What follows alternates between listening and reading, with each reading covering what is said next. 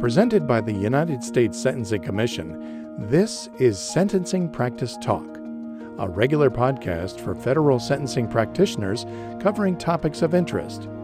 Here are your hosts, Abise Bayisa and Rachel Pierce. Rachel, I've got a question about base offense levels for a specific offense. So I got a call today about a defendant who was convicted of 18 U.S.C. 1594C, which is a conspiracy to commit a violation of 18 U.S.C. 1591, but it's not the 1591 offense. And so my question is, there's a lot of base offense levels in 2G 1.3. Which one are we supposed to use? Right, so I've gotten this question as well. We do get it quite often. So I want to sort of start off with the answer, and then we'll talk a little bit more about it. So there's an application note at the Relevant Conduct Guideline at 1B 1.3, specifically application note 7, that says that when you're convicted of a conspiracy to commit a certain offense, then you treat it as if you're convicted of that substantive offense. And I'll talk about the exact language in a second. So looking at that in context of the 2G 1.3, you would look at the substantive offense that conspiracy is listing that the defendant has committed. Okay. Whether it's 1591 B1 or B2. Let me start by saying that 18 U.S.C. 1594C is actually not specifically listed in Appendix A. Okay. But the guidelines do direct at 1B 1.2 that if the offense involves a conspiracy, you can refer to 2X 1.1. So that's where we start. We start at 2X 1.1, which of course, as I know you know, takes you back to the substantive offense and the guideline for that substantive offense. Got which it. In this case would be 2G 1.3. Okay, so I'm in the right guideline. You are in the right guideline.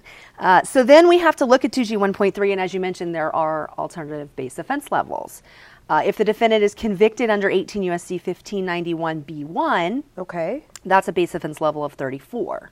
If the defendant is convicted under 18 U.S.C. 1591 B2, that's a base offense level of 30. And so the confusion comes in with the callers, from my experience. Well, the defendant's not actually convicted of that subsection. Right. He's convicted of 1594C, which is a conspiracy to commit that offense. So why is it then that would be the base offense level that applies? Right. So I mentioned the application note at Relevant Conduct, application note 7, and the exact language says, an express direction to apply a particular factor only if the defendant was convicted of a particular statute, which is, of course, what we have here. Right. Includes the determination of the offense level where the defendant was convicted of conspiracy, attempt, solicitation, aiding or abetting, accessory after the fact, or misprision of a felony in respect to that particular statute. And I get that theory. I think what's messing me up is that the guideline gives you these alternatives, right? Mm-hmm. And one of the alternatives is 24 otherwise. Mm-hmm. And so I think the caller was confused because they're going down these things and they're saying, was he convicted of this? No. Was he convicted of that? No. So it must be a 24. Right. But you're saying that as long as you're convicted of a conspiracy to commit something, the general rule is we treat it as if you had been convicted of that offense. Correct. And I think sort of the reasoning behind that is that you eliminate the distinction between charging someone with a conspiracy to commit versus the substantive offense. The guidelines are a call for the same calculation and ultimately the same range for that defendant. Well, I think the other thing that was confusing my caller is that, as you know, 1591 has a mandatory minimum. Correct. Right? Mm-hmm. And I know sometimes in the guidelines, we tie the guidelines to the mandatory minimums. Mm-hmm. So it makes sense to me that somebody who was convicted of 1591 would start at this really high offense level of 34, right? Because that keys in with the mandatory minimum. Right.